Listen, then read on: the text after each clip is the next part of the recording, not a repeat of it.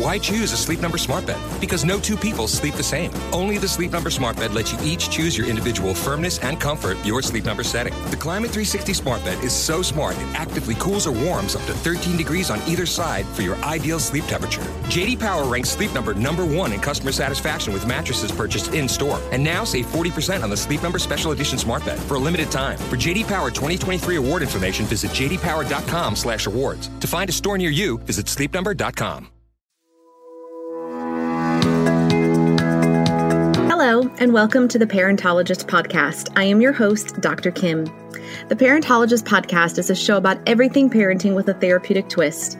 I have a doctorate in psychology and am a licensed marriage and family therapist, a registered play therapist, university professor, writer, and mom of 2.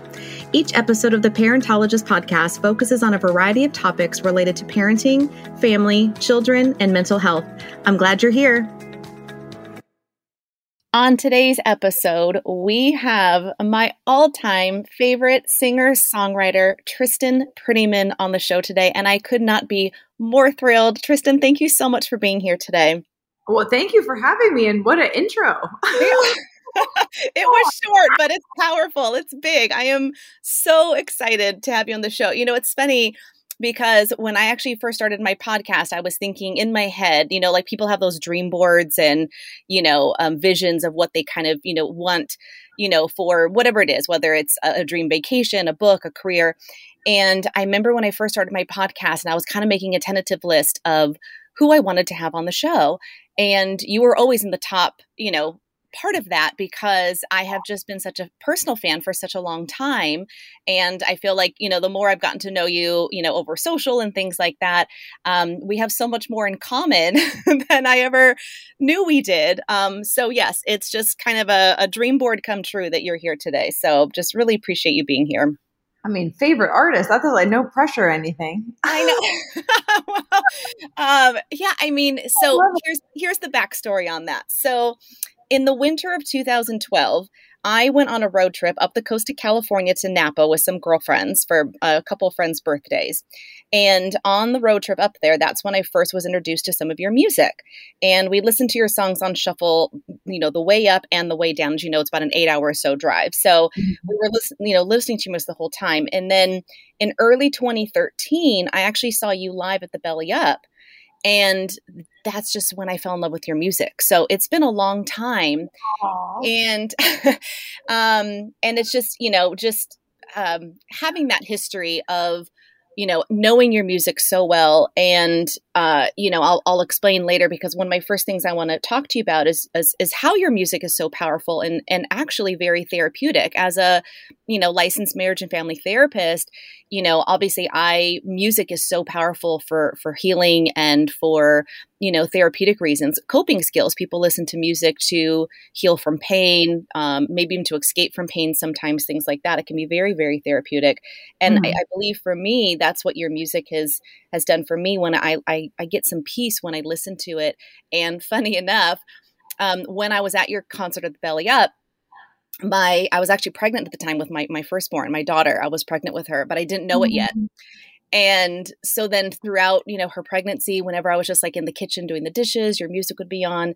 And funny enough that both my kids, but especially my daughter, every single time I'd put your music on, she would calm down. Like if she was crying in the car, I'd put your music on, she would calm, or, you know, whatever the case was. So, you know, not only was it very meaningful and therapeutic to me, but it was also true. Do you feel like you hear that a lot with your music? Do you hear similar things from other people when they talk about your music?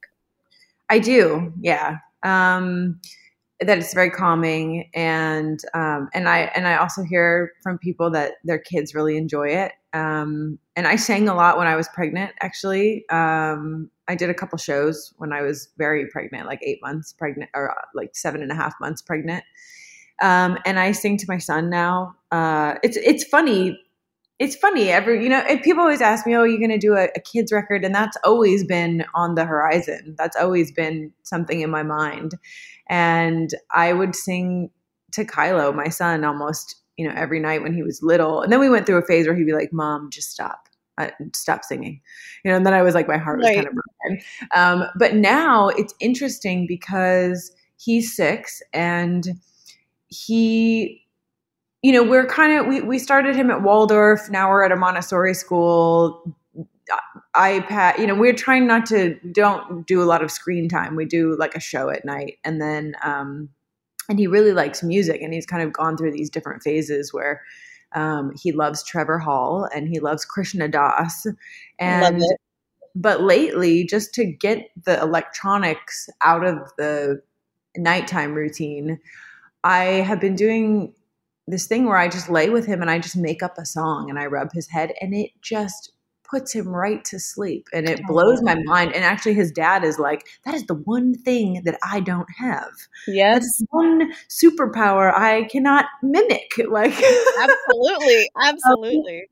So I think lately, because that's been a recent thing happening, that I'm really seeing it, where I'm like, wow, like I just can make up a song and sing it to him, and he's just like it. I watch his nervous system and he goes right to sleep.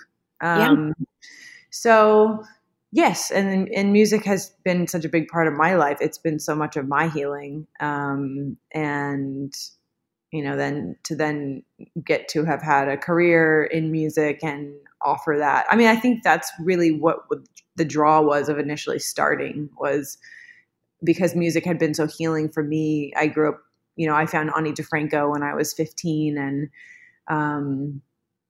and that was at a time when I was 15 and angsty and, didn't like my parents and wanted to rebel against the world. And it was very healing to feel like I had this kind of companion in music and this voice that I resonated with, and to get to be able to offer that, to others is really pretty special.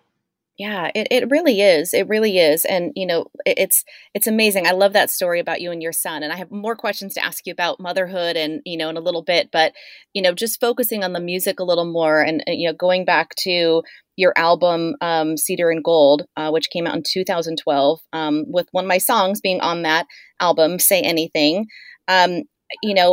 Your music and that album in particular, we were just talking about that a little bit, is has a kind of a similar theme about letting go, hope, healing, growing stronger. Obviously, you were going through a lot of personal things at the time. What was it like to be on the other side of writing and performing, especially that album, but those songs in that album? Well, I mean, the whole process of that album was very cathartic. And if I can give a little background, I had been signed to a label. I was doing a lot of writing for my next record. That was after the Hello record, and I was burnt out and I was uninspired, and I felt like I was kind of going through the motions. And I ended up having a polyp on my vocal cord, which then led to me getting surgery. And then which then led to a breakup. And then that album started to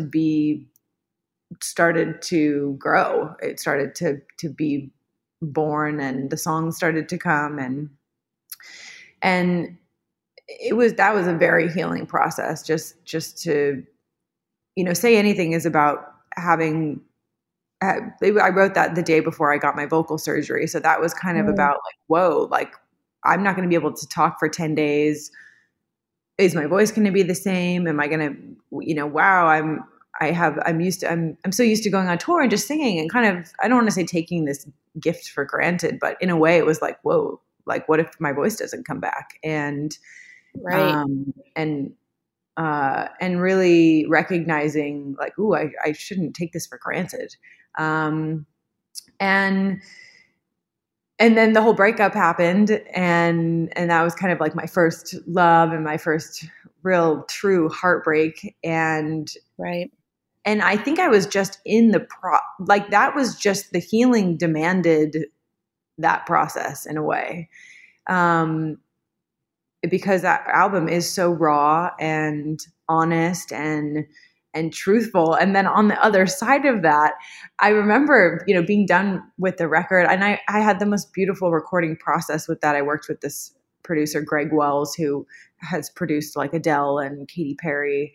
And I got to have this insane record making process.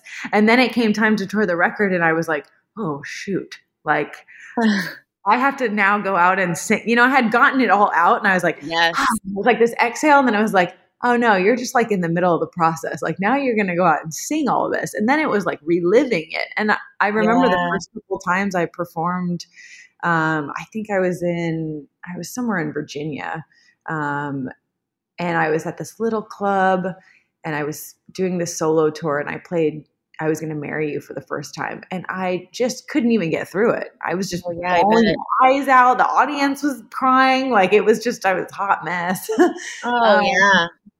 And in that moment I was like, oh, gotta be careful what you're writing about because you gotta go out and relive it essentially like 1,000 more times. But that was also part of the process. And I think having that emotion and being that close to it, and still being able to touch it and tap into it is what provided the healing for so many other people who like, I think that's why it translated in this authentic way and touched so many people is because the plate was still hot in a way. Right. And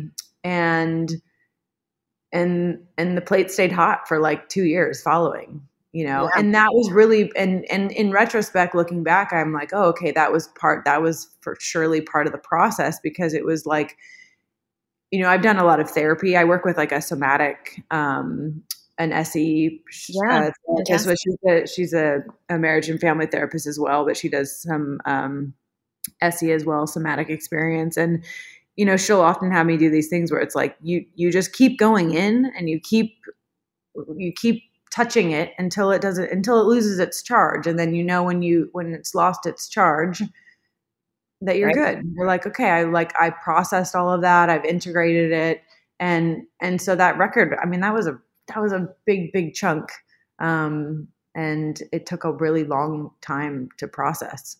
Oh, sure. And, you know, from my side of it, or, you know, from, I guess the public side of it, you know, your fans, you know, when people are reading your life story, you know, on page 6, you know, or on the cover of People magazine or whatever it is, you know, people know about your life, you know, they knew about the breakup, they knew about this and that. And then to hear those songs, like you're saying, you're not only getting emotional on stage, but I'm sure your fans were too, because they could feel the pain through your music because they knew what you were going through. Does that make sense? I mean, yeah.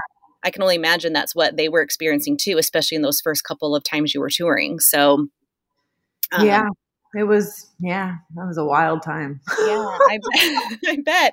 And now, I mean, we'll switch gears. We'll keep kind of going back and forth a little bit. Like I said, I have so much I want to talk to you about, but now, you know, coming a little, you know, a few years down the road here, your son is 6, you're a mom now. We have boys around the same age. My son's almost 5. So, it's a journey, right? Oh yeah. It's like a whole nother, it is a different type of career, right? It's a whole different world, but what is it meant to be a mom to you? And, you know, how has it changed you over the last 6 years? Oof. That's a heavy one. Yeah. Well, I also want to I just like side note going back to the last topic.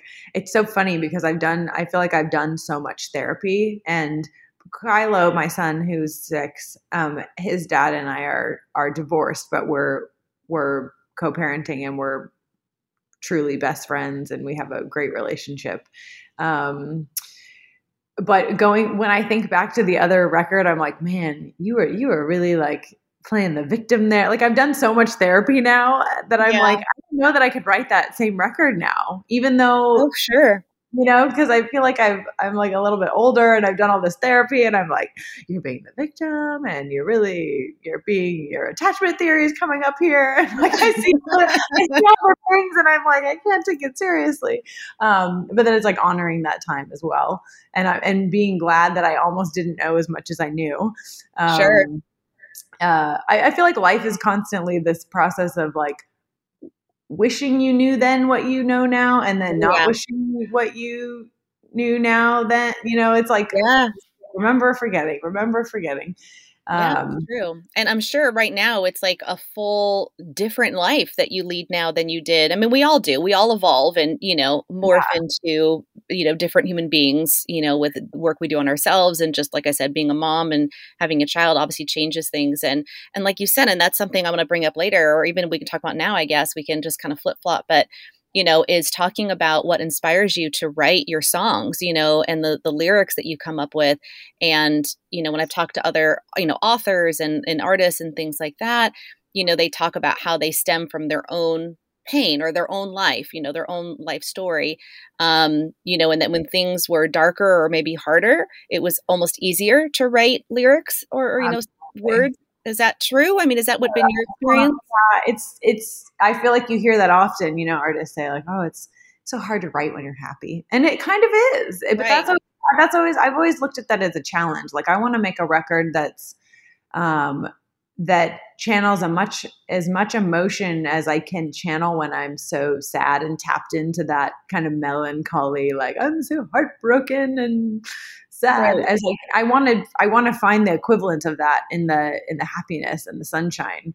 Right.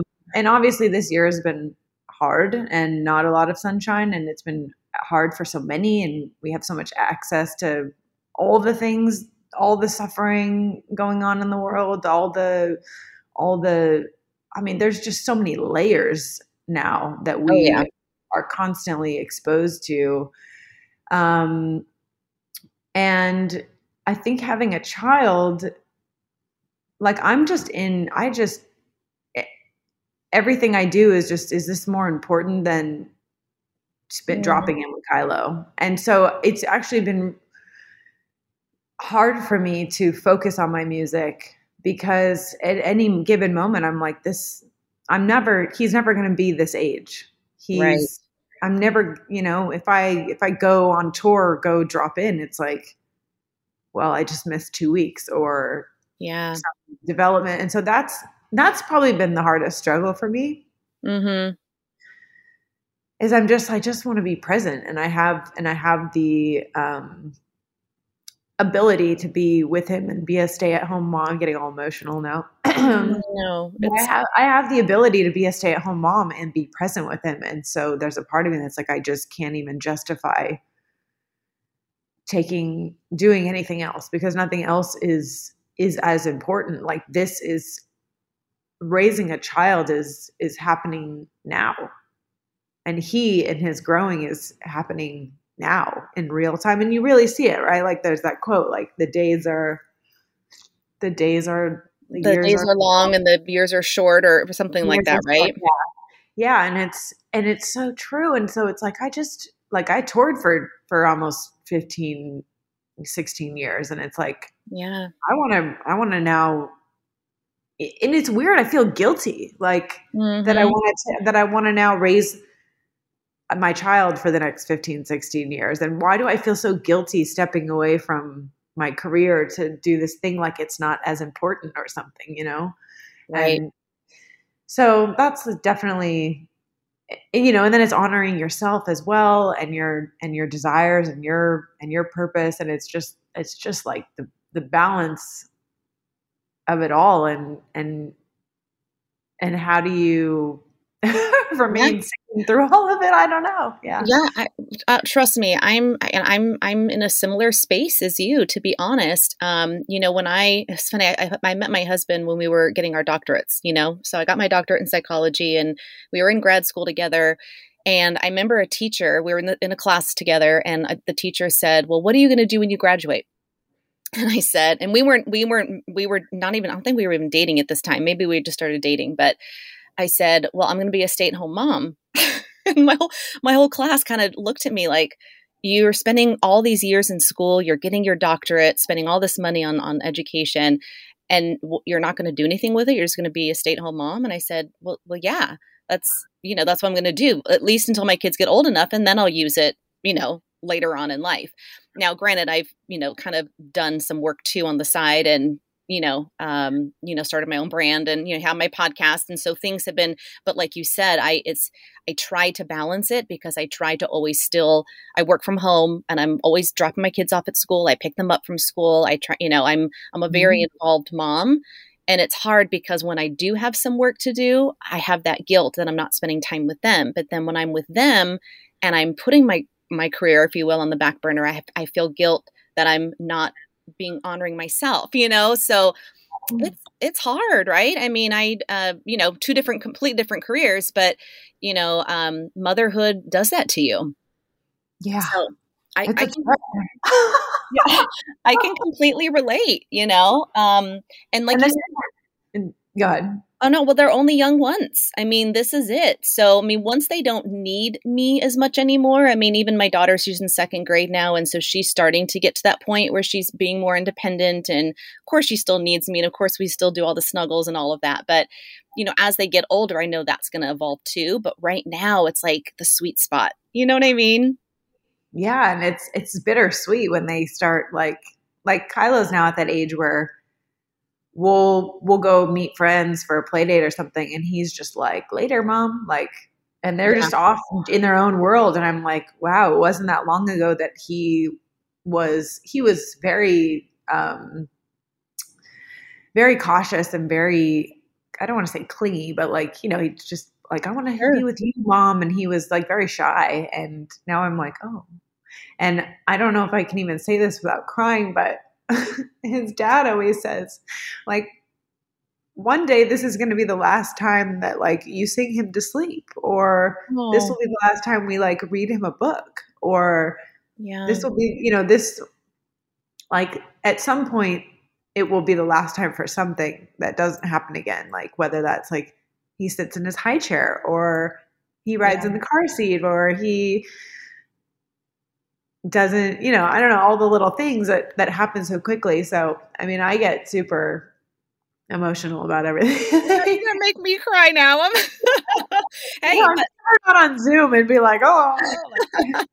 But I mean, I know this sounds silly, but when you were saying that, I was thinking, oh gosh, that could be a song right there. I mean, that would, pull on the heartstrings of all the moms out there, because I can just see it, like your song titled "The Last Time" or something. I don't know if we could get through singing it, because I know we all be crying, but I just wrote a song called "Where Does the Time Go," and it's and it's I don't even know that I'll be able to perform it, because it's I played it for a couple of my friends who are moms, and they were just like, oh my god, yeah, no, it is.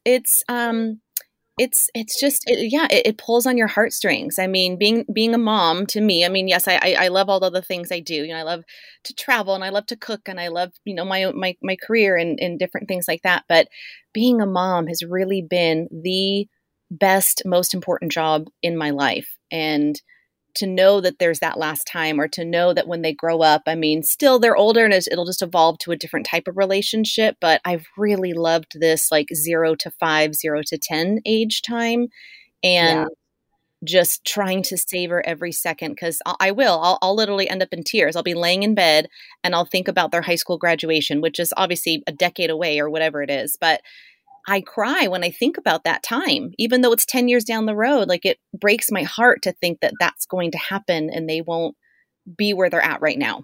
So, totally.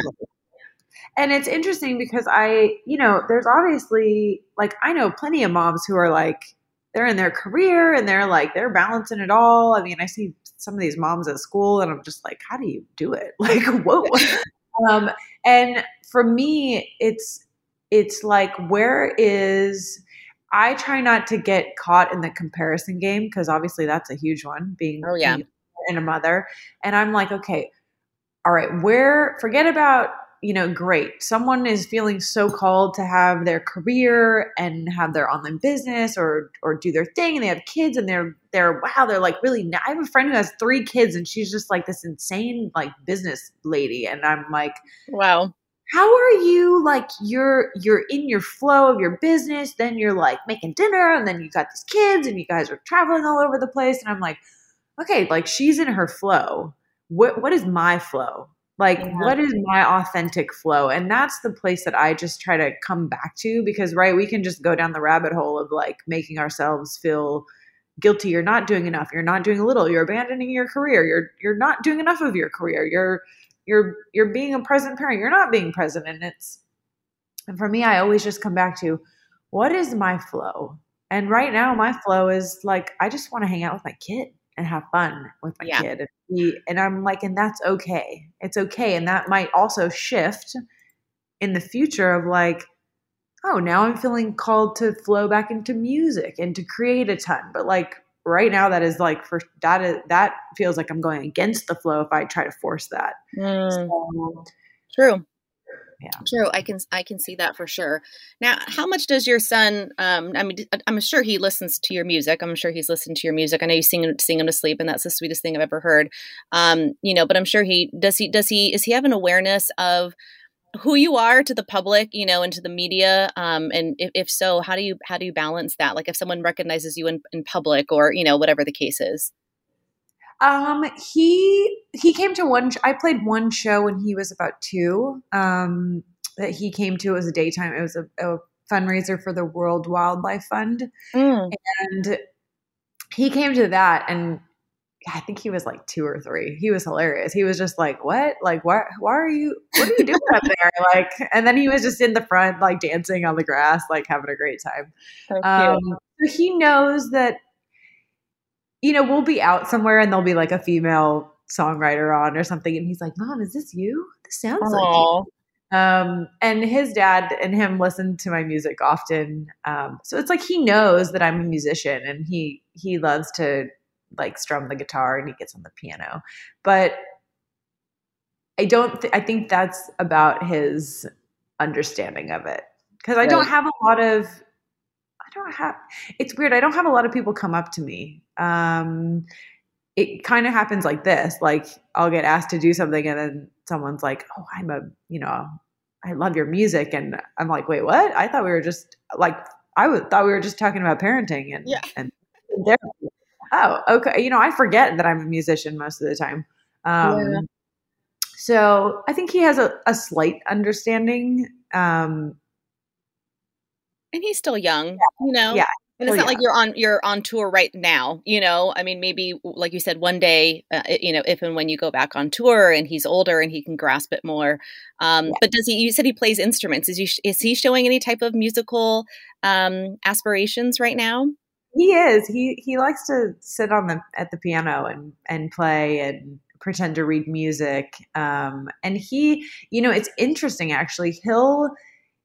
He will learn a song, and Waldorf, where he was before, is very musical. And they do circle time, and they have all their little songs. And he would come home and he'd be like, oh, he would just be sitting having dinner, and he would start singing this whole song.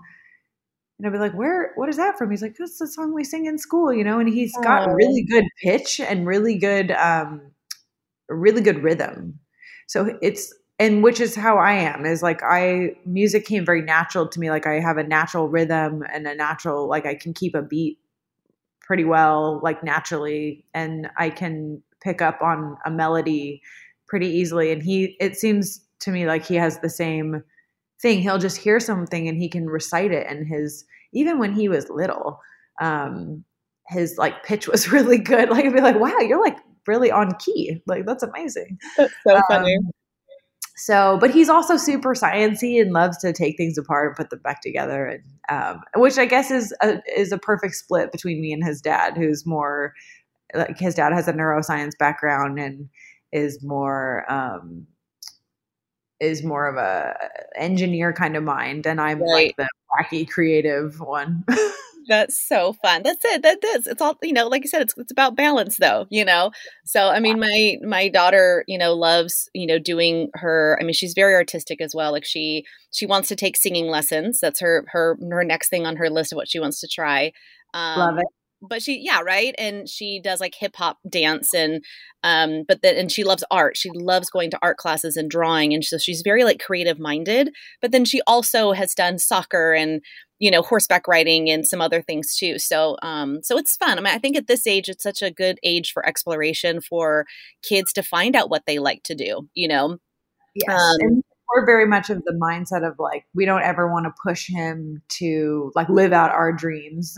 or do the things that we try not to project too much onto him, our own Sure. things. So, and just see like, go, explore all the things and we'll see Yeah. what you come Yeah. towards, See what you like, see what you end up with. So going back to what you just said a few minutes ago of how, music came very natural to you and whatnot. Did you ever have any formal training? Like, did you ever have singing lessons, or did you ever take guitar lessons, or did you just kind of teach yourself? I taught myself how to play guitar. I started when I was around 13. And I really, it was bad. It was sad and bad for a long time. And I just kind of taught myself by ear how to play guitar. I would get chord books and learn the pattern, the chord formations. And I would learn songs that I loved, like learn cover songs. And that's kind of how I taught myself. Never had any singing lessons until I had my vocal surgery. That was the real wake up call of, I started working with this amazing vocal coach in LA, Valerie Morehouse, and she was like, Tristan, football players don't go out and just play the Super Bowl. They have months and months of training before the season even starts, and you got to work those muscles and you got to exercise them and condition them and cool them down and do all of the things. And like, you can't expect to just go out and just sing and it be sustainable. Right. And so I started working with her post-surgery, and she pretty much changed my life as far as singing and longevity and just stamina, because I would always go on tour and at some point I would lose my voice, because we were doing like 4, 6, 8 weeks at a time straight, with like three shows on, 1 day off, 2 shows on, 1 day off, like, sometimes 4 shows in a row. And I would always lose my voice. And I would always, my voice would be hoarse. And, that's how I developed a polyp in the first place, was by not singing properly. So she really put an emphasis on, training and, but that didn't come till much later. But I started working with her right around the making of Cedar and Gold. And it's like, after that, I never lost my voice once. She even helped retrain me in talking to make sure that I was, talking and coming from my diaphragm in a strong place and not doing this like airy kind of voice, or like this, like and that's what's damaging. That's what damages your vocal cords, or being in loud bars and trying to talk, or being at a concert and trying to talk. Right. And so the training came much later. I wish I could say it came earlier. But that is now a big, big part of, I'm always doing vocal warm-ups and just always trying to keep that consistent, I would say. Right. Okay. Interesting. I didn't know that. That's great. I mean, that's amazing that you self-taught for the guitar. That's amazing. My husband actually bought him a guitar, a Fender, years and years and years ago. I think it was actually the weekend we got engaged. Because he had said he always wanted to take guitar lessons. And so he's had it for about 10 years now. He hasn't learned it yet. But I know it's one of these days, like you said, with career and, raising kids and, some things go on the back burner, and that's okay.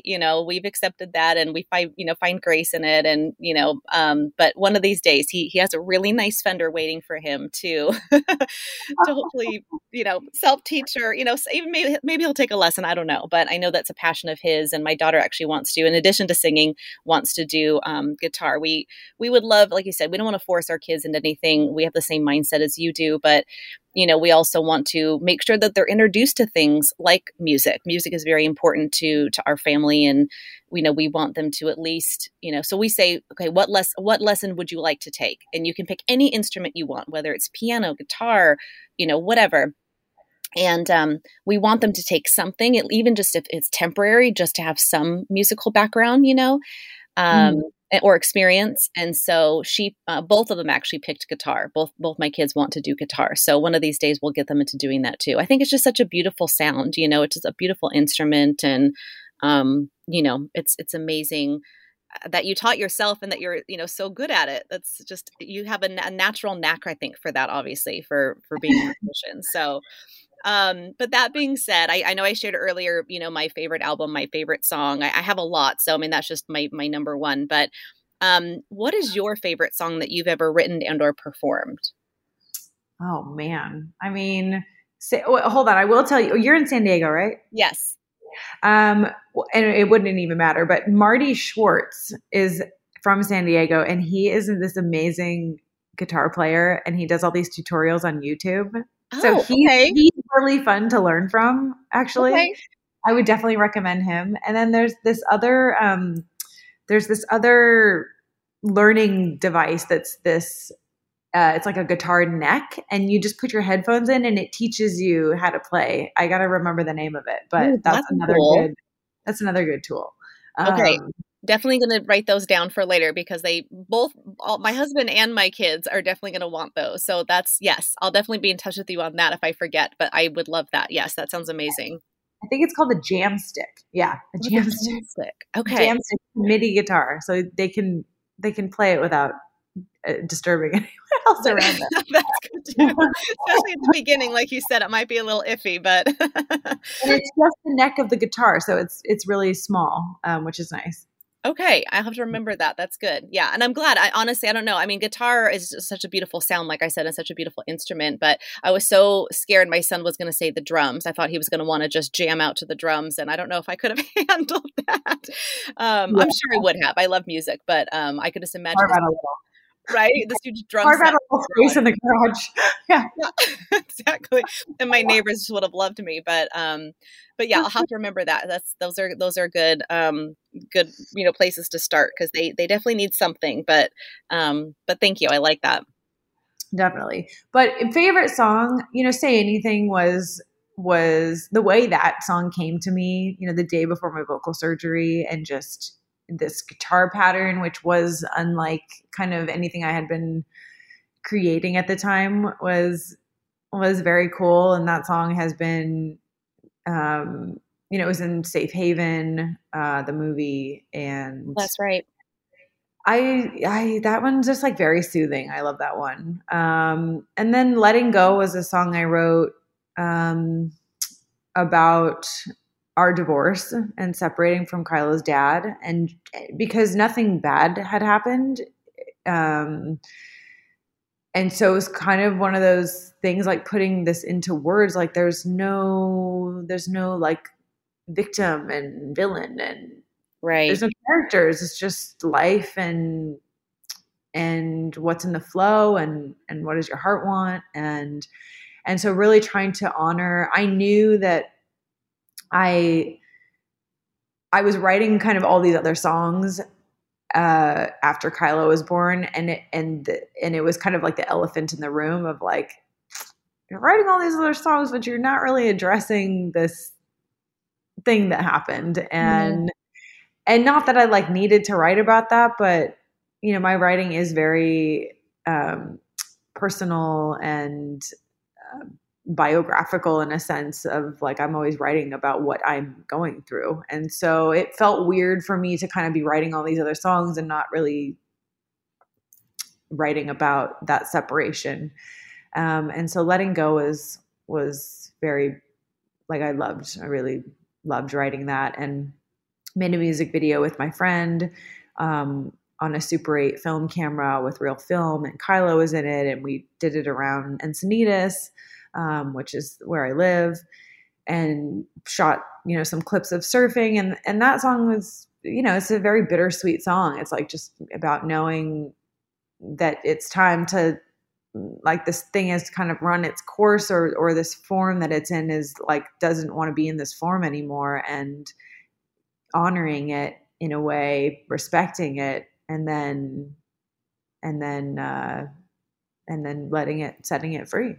Yeah, it's beautiful. But yeah, I mean, I do remember that. I remember watching the video and listening to that song as well. So, but I think, like we talked about earlier, and no matter, I feel like whatever we do, and if we're just talking with friends, I mean, we're talking from that biographical stance, we're talking about our lives. So whether that comes out when people author a book or when people write a song, I mean, it's pulling from your own personal experiences, as raw as it is and honest as it is just it's a very deep way to express yourself. I mean, I just think it's just and from a therapeutic someone who does therapy for a living, I think it's also very therapeutic for people to express themselves, even if they're drawing a picture of a life experience. When I work with kids and let's say they lose someone and they're going through some grief and loss, whether it's a pet or a family member or someone who's gone through a recent death.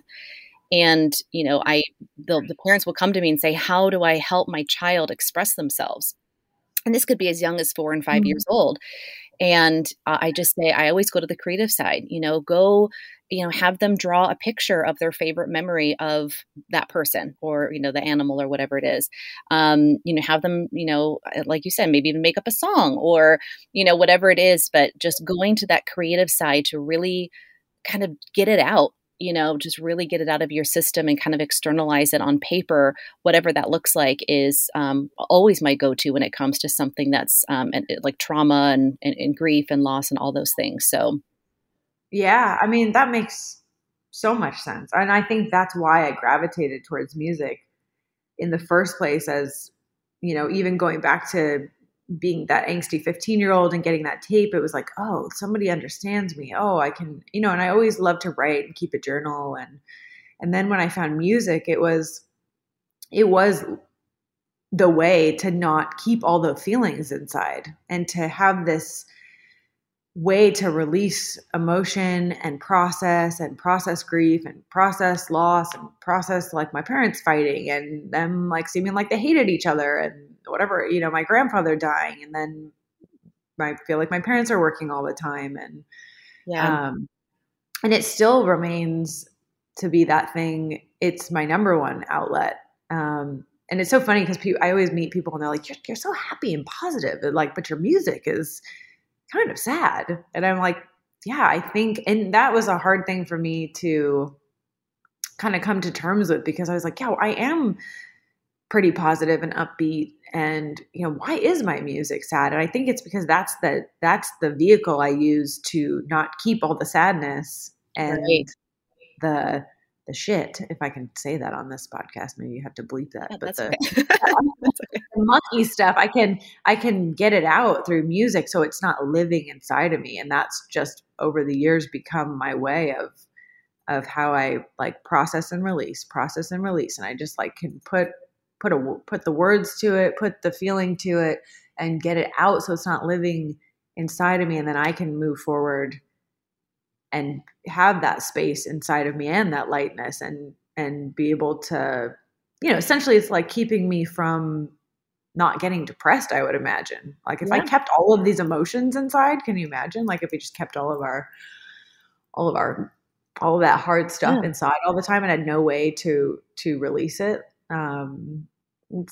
We end up carrying a lot of stuff around. Oh, absolutely. Absolutely. I mean, we all need, like you said, a release. We all need some type of way to cope with the hard stuff because there's always going to be hard stuff. I mean, even just a stressful day, trying to balance, drop off and pick up, packing lunches, the kids fighting, just life can be stressful. Parenting can be stressful. It's also very beautiful, obviously, but there are going to be tough days, and how we get through those, we need to get through those and we need to find ways to get through those. So obviously music is a big part of that. I know journaling, art, things like that, but what else do you do to stay grounded and sane during those stressful days? Do you need to have I know you used to be a surfer. I don't know if you still surf, but meditation, yoga are some things I go to, but what do you do? I'm still surfing a little bit, not as much. For whatever reason, again, I think it's like I just come back to like what's in the flow. I tried to go like path of least resistance. Sure. I'm really loving Pilates. I had actually gone through another like a pretty bad breakup in January, and I was sad, and I was just letting myself be really sad. And that makes people pretty uncomfortable. I learned. Yeah. Or they're like, are you okay? I'm like, no. And I'm okay. Just being not okay. And people just don't know how to, They don't know how to respond to that. they don't know how to respond. And then I had a girlfriend was like, I want to try Pilates. And so I recommended the studio to her, and she went. She's like, I love it. You should come with me. And had been working with a Pilates instructor, like privately, doing more stretching stuff. And I was like, okay, I'll come. And it's Pilates Republic, in Encinitas. And I would get up at 7 a.m., go to Pilates, and it would just put me right in my body. And there was like no time for me to even be sad or be depressed. And so that really has been a big stress, just self-care, I would say, in the last 7 months, 8 months, 10, I guess we're in October now, 10 months. And I go to Pilates probably 5 days a week. I just wake up super early in the morning, or I'll go after drop off. And it's funny, I have friends say like, oh, well, like must be nice. And I'm like, no, you just make time. Like I just choose to wake up at like 5:45 and hit class 45 minutes and come home. And then, right.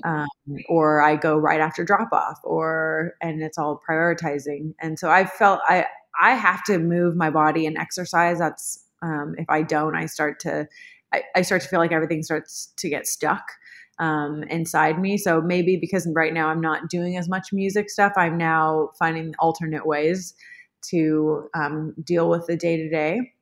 Sure. And not let all that stuff get built up. So Pilates has been really good. I feel like that really puts me in my body, and is also building strength and is making my butt look nice. So that's nice. Great. A nice perk for sure. And you want to be able to keep up with your kids as you get older. And I'm almost 40. Yeah. And then I also have been doing ice baths and breathing. Wow. Yeah. And my two dear friends, they started, my friend's husband, my one friend, Daniela, is a yoga instructor, and her husband, Reese, started our breath collective.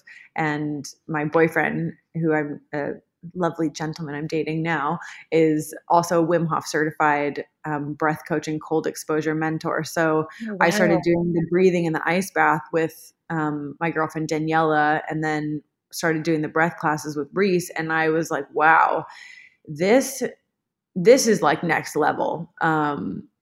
Because for me, I can go from 0 to 60 very fast, and I can get very triggered and very reactive. And that comes definitely from my childhood, and feeling like my dad was very critical and judgmental. And so it's like that feeling of when someone's like disappointed in me, I react. And sometimes those things will happen with your kids where they're just like not listening, or that, I'll just go like zero. I can get very like triggered, and then you feel terrible afterwards. And I'm like, oh no, I just dinged my kid. And I was like, get in the bath. Like, no, I can relate more than you know. He goes to bed, and I'm like, oh man, like, I just probably freaked him out. Like, I just yelled at him. And so I was finding that the breath work and doing the ice baths, because you're putting your body in a stressed state, and your body is just like, like it wants to run. But then you sit in it, and this is especially true for the cold tub, that you sit in the hardness, and you slow down your reaction to your emotion. And for me, it's just allowed this space to open up between of like, I'm having an emotion come up, I'm having a reaction come up, and I'm going to create space between that reaction or that emotion and my reaction. Wow. I might be getting them mixed up, but wow. yeah, I will have a reaction or I will feel an emotion and then you have an instant reaction to it. And so this has allowed me to create space in between. And I have seen how this has transferred into my day-to-day life of just feeling way more grounded, way less reactive to things that I might have been super reactive to before. And just like having more patience, like, oh, okay, I can just slow down in this moment. So I've been doing a lot of breath work and cold plunge lately. Wow, I'm going to have to try that. I also, just from my family history and personal, childhood history and different things along the way, I also get very emotionally reactive, to different things pretty quickly. But just in general, I mean, if I did or didn't, but I definitely can relate to that, type of emotionality. But I need to try that, I think, because come on over. We'll yes. put you through it. And is it hard though? I mean, how long do you have to stay in there? Because it's like freezing water, right? Yeah, it's like 40 degrees. Oh my gosh. Yeah, And so how long? Like 2 minutes, 5 minutes? Yeah, 2 minutes, 2 minutes, 3 minutes, 1 minute. It's so interesting to me though, because I've done so much. I was so excited to talk to you because I love therapy and I love my therapist and I have done so much therapy and it, going into therapy and, especially like couples therapy and you're like, oh, we got into this huge fight and here's what happened. And the therapist like, okay, like, you're explaining, you're going through, I was telling you, our therapist does this somatic experience work as well. And, you leave and you're like, okay, I understand why that happened. I'm understanding why that's coming up and you can understand it intellectually. And then it's like 5 minutes later, you get home and like the thing happens again and you can't, it's like, okay, how do we stop this pattern? Like I understand. And then you start to have the arguments of the triggers in the moment and you're like, I can't stop the train. Like here we are again. Yep. And the ice bath is like the first thing that I was like, whoa, it like put me in my body. I guess this is like the season for me of putting myself in my body, back in my body. And it was, when I did the ice bath, I was like, oh, okay, here's how I can actually practice in my physical body how to slow this down when it's happening. Wow. And it's just been a very cool, and it's so surprising to me, because our friend does these breathwork classes and I'm like, breathing, like it can't be that, and it's always this like super transformative experience.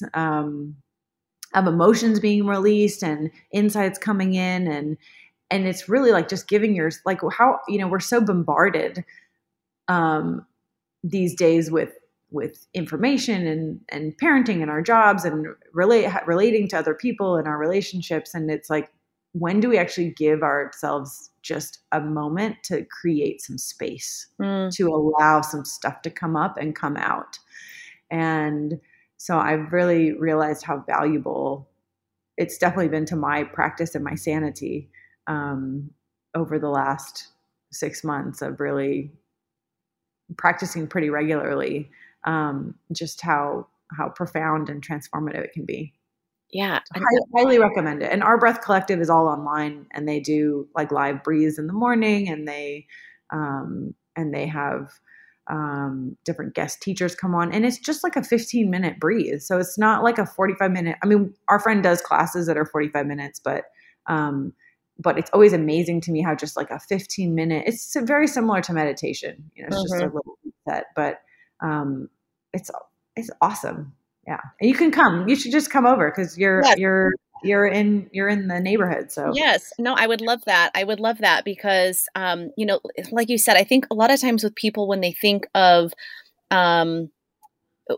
self-care, they think, oh, I have to spend hours, doing this, this, and this.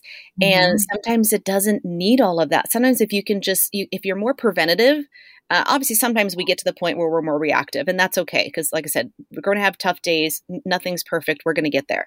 But if we're preventative and we spend just 15 minutes a day doing breathing exercises, or, doing the tub, or whatever it is that we like to do, if we just do 15 minutes each day, and like you said, prioritize, I think that's the thing, is that we have to make it a priority. Mental health is a priority. World Mental Health Day, everyone's talking about like it matters, and it does. But to be preventative and proactive and do these things for even 10, 15 minutes a day will really set your day right. It'll set your mind right, and it'll help you not to get to those points where it builds up, and then there's an explosion, because you're filling your cup so high that even if you have a reaction to something, or if you have a problem come up, you're not going to go and deplete yourself to empty, because you're going to have those coping skills and those things in place preventatively. So absolutely. I'm all about having as many tools as I can in my tool belt to help me get back on track. Exactly. My dad was I feel like I'm throwing my dad, he's never going to listen to this, but that's fine. But he was like that. He was very like, everything's just sweep this under the rug and that under the rug. And then, one day it would all come out. And it was like, yeah, that generation, my parents' generation for sure. I feel like they didn't have a lot of resources and tools, and there wasn't this emphasis on this, and we have it now, which I love. But it's like the same thing with like healthy eating or anything that you're doing. I love that. Sure. I love the preventative approach of it. Every day you just do.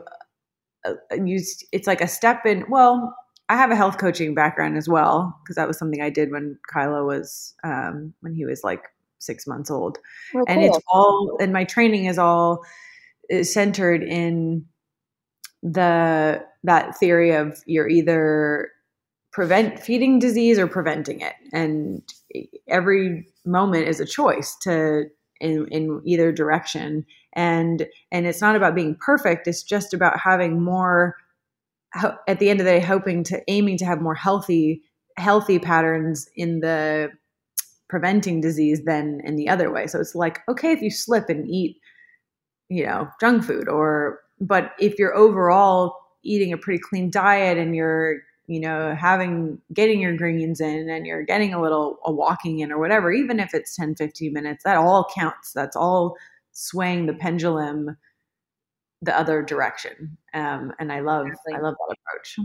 Exactly. It is. And I'm not a somatic therapist, but anyone who's listening that is looking to do some type of therapy, I highly recommend. I've had colleagues do somatic training, and it's really amazing, especially if there is a lot of, especially I would say EMDR is good for trauma too, but somatic, I think for trauma, just a lot of things. But if anyone's listening out there and is looking for a specific modality to try and, do some therapy, I would highly recommend a somatic therapist. Like you said, I know you've had a good experience with it too, but I've only heard very good things about it. And especially if people are very analytical or intellectual and want to kind of almost control the therapy, if you will, to take a step back. Yeah.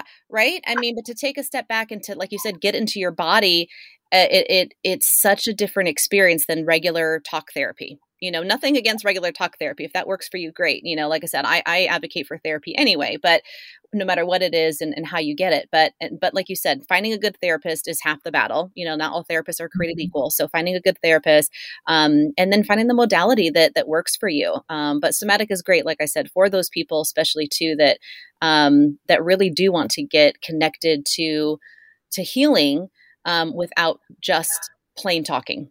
So totally. And my ex, like Kylo's dad is very, I hate calling him my ex. Someone was like, you can call him your husband. I'm like, oh, I've never heard of that. I like it, but I've never heard of that. That's so funny. But he's very analytical, very in his head, very like, so he used to be, he's way more connected now. But very in his head, very wants to control, super analytical. I'm pretty analytical too. I'm more in my body, but I'm definitely an analyzer and thinking. And the somatic work was just like just, again, it just slows everything down, puts you in your body out of your head, and really allows you to like drop into, how you're feeling and what all of those experiences feel like in your body, which I've done a lot of therapy, but that was the first time experiencing that. And I was like, whoa. Yeah, it's definitely life-changing. Like I said, everything I've heard from anyone who's experienced it, or anybody I've known, a colleague that's gone through the actual training and does it, just absolutely loves it. So, so glad you found that. I know I feel like I could talk to you all day long, and I would love that. We'll have to have you on again sometime. But I know you brought up, again, we're both from Encinitas. We both grew up in North County, San Diego. I love that we have that in common. And you've also traveled to places like Bali, Australia, Europe, Japan, whether it's through vacation or tour.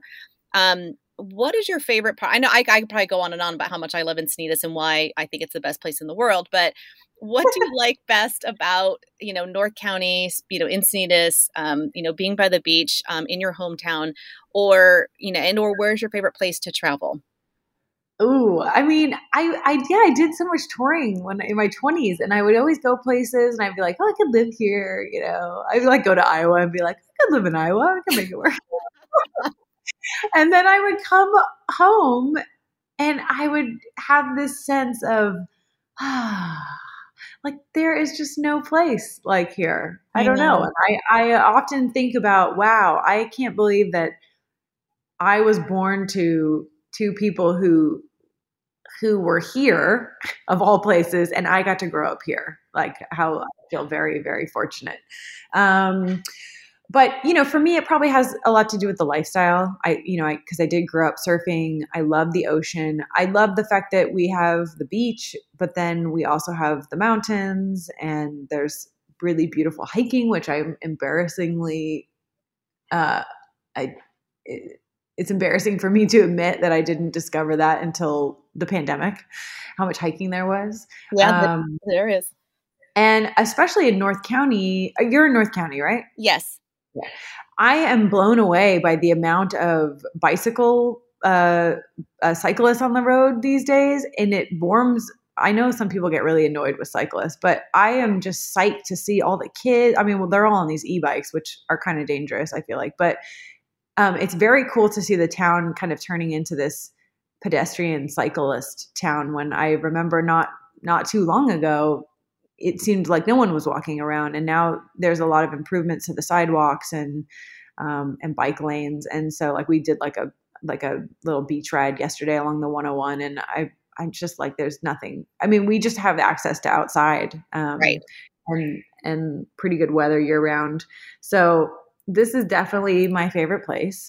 But also, if someone was like, we got to move here, I'm just the kind of person that I could make the most of living anywhere, and it would be a fun adventure. Lately, I'm really enjoying Ojai. I have some friends that live up there, and that's been a very cool getaway because it's just about 2 hours and 45 minutes on a good traffic day from San Diego. And it's just east of Ventura, and there's really beautiful hiking. It's this little town in this sweet little valley. And it's a lot of the land there is preserved. So there's not a lot of building and what's the word I'm looking for? Like, it's not very, it's not very developed. Yeah, it's not very industrial up there. It's definitely just a lot of open spaces, lots of hills and trees. I've only been there once years ago, but I loved it. It was beautiful. Yeah. So I'm going there a lot on weekends. And my brother lives in Santa Cruz. So, just that drive I always would recommend that drive from up the one is beautiful. It's so stunning. Like through Big Sur, is so beautiful.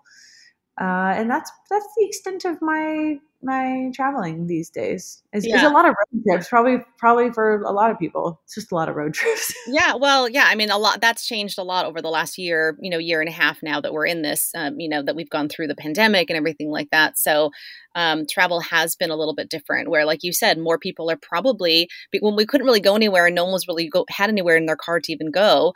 Even locally, people I think spent more time outside. So maybe people did pick up more cycling and walking and things like that. And like you said, more road trips, more local road trips. And it's great because in San Diego, we could go to Catalina, we could go to Palm Springs, we can go to Big Bear. There's so many places we can go to. We have a lot of road trip options, which makes it really good too. And I think, did I see that you've been taking up some gardening as well? I do love to garden. I'm so very amateur. I kill a lot of plants. It's survival of the fittest over here. But I do love to garden. I have a pretty big, I have several gardening, like raised beds. And then I have a lot of I don't know. I'm like, I'm going to get this, I go to the gardening store and I'm like, I'm going to get this plant. And the guy is like, those are like really sad looking. Like you might want to wait till Tuesday to come get the new delivery. And I'm like, no, it's like, I do this with the Christmas tree too. I go on the last day and I'm like, give me the saddest tree. I want to give him a chance. He's going to make it through.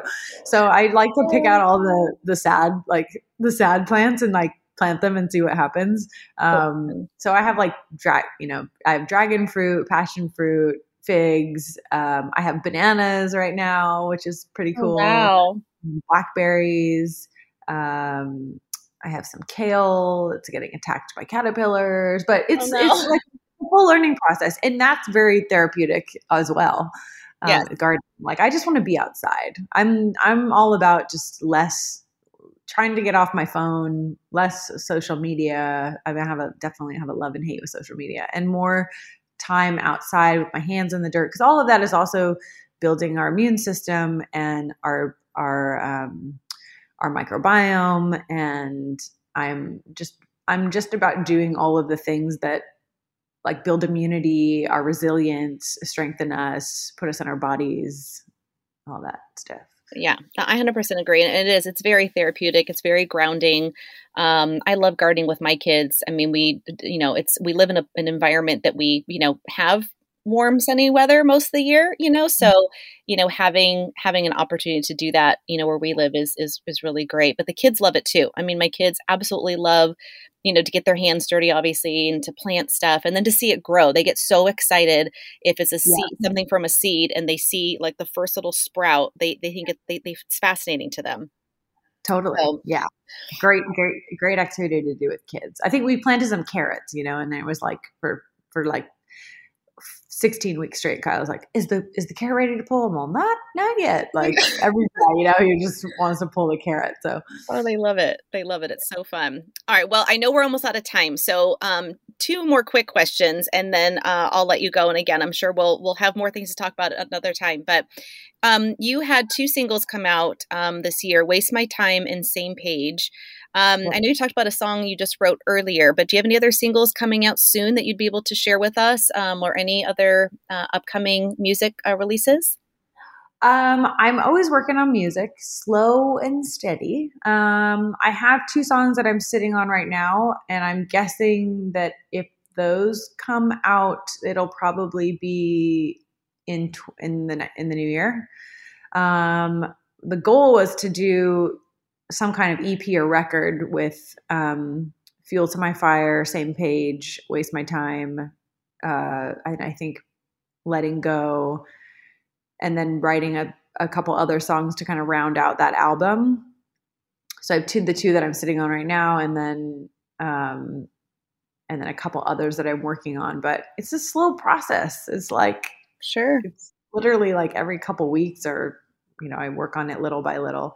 But the cool thing is I have a friend of mine moved to Colorado and gave me one of his pianos. And so I've actually been kind of teaching myself piano. Nice. And so the last 3 songs have all been on piano, which is really neat. So it kind of feels like I'm discovering music all over again.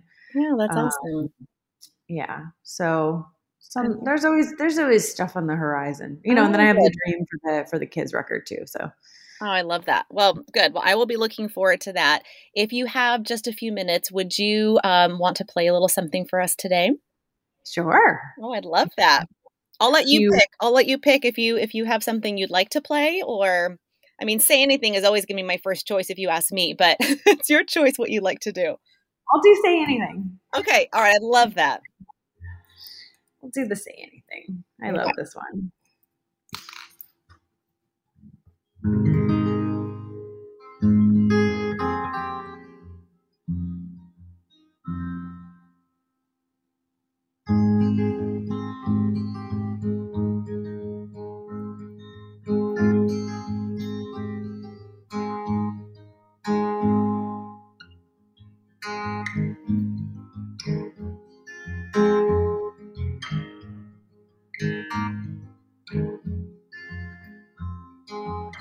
If I could say anything, what would it be?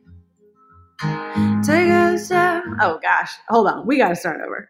No, we'll edit that part out. I get all nervous. It's like I haven't played in so long. Okay. I know. This is what happens. I started thinking about it too much, and I'm like, oh my gosh, she loves the song. Okay. Oh no, you're good. You're good.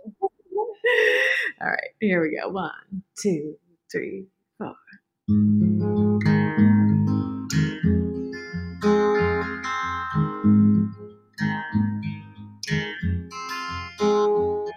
If I could say anything, what would it be? Good question for a distant reality.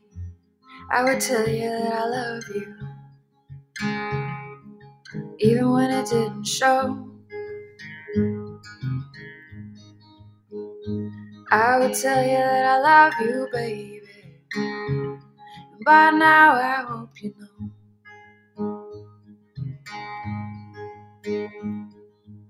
If you could go anywhere, what would you see?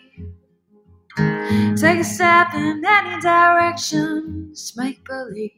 If your mind is always moving, start to get your heart up off the ground. Yeah, your mind was always moving, while your thoughts never made a sound. But we won't break if we let go.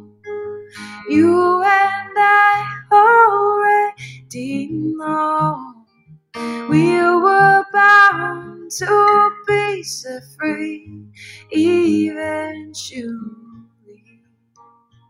So here we are now, you can say anything.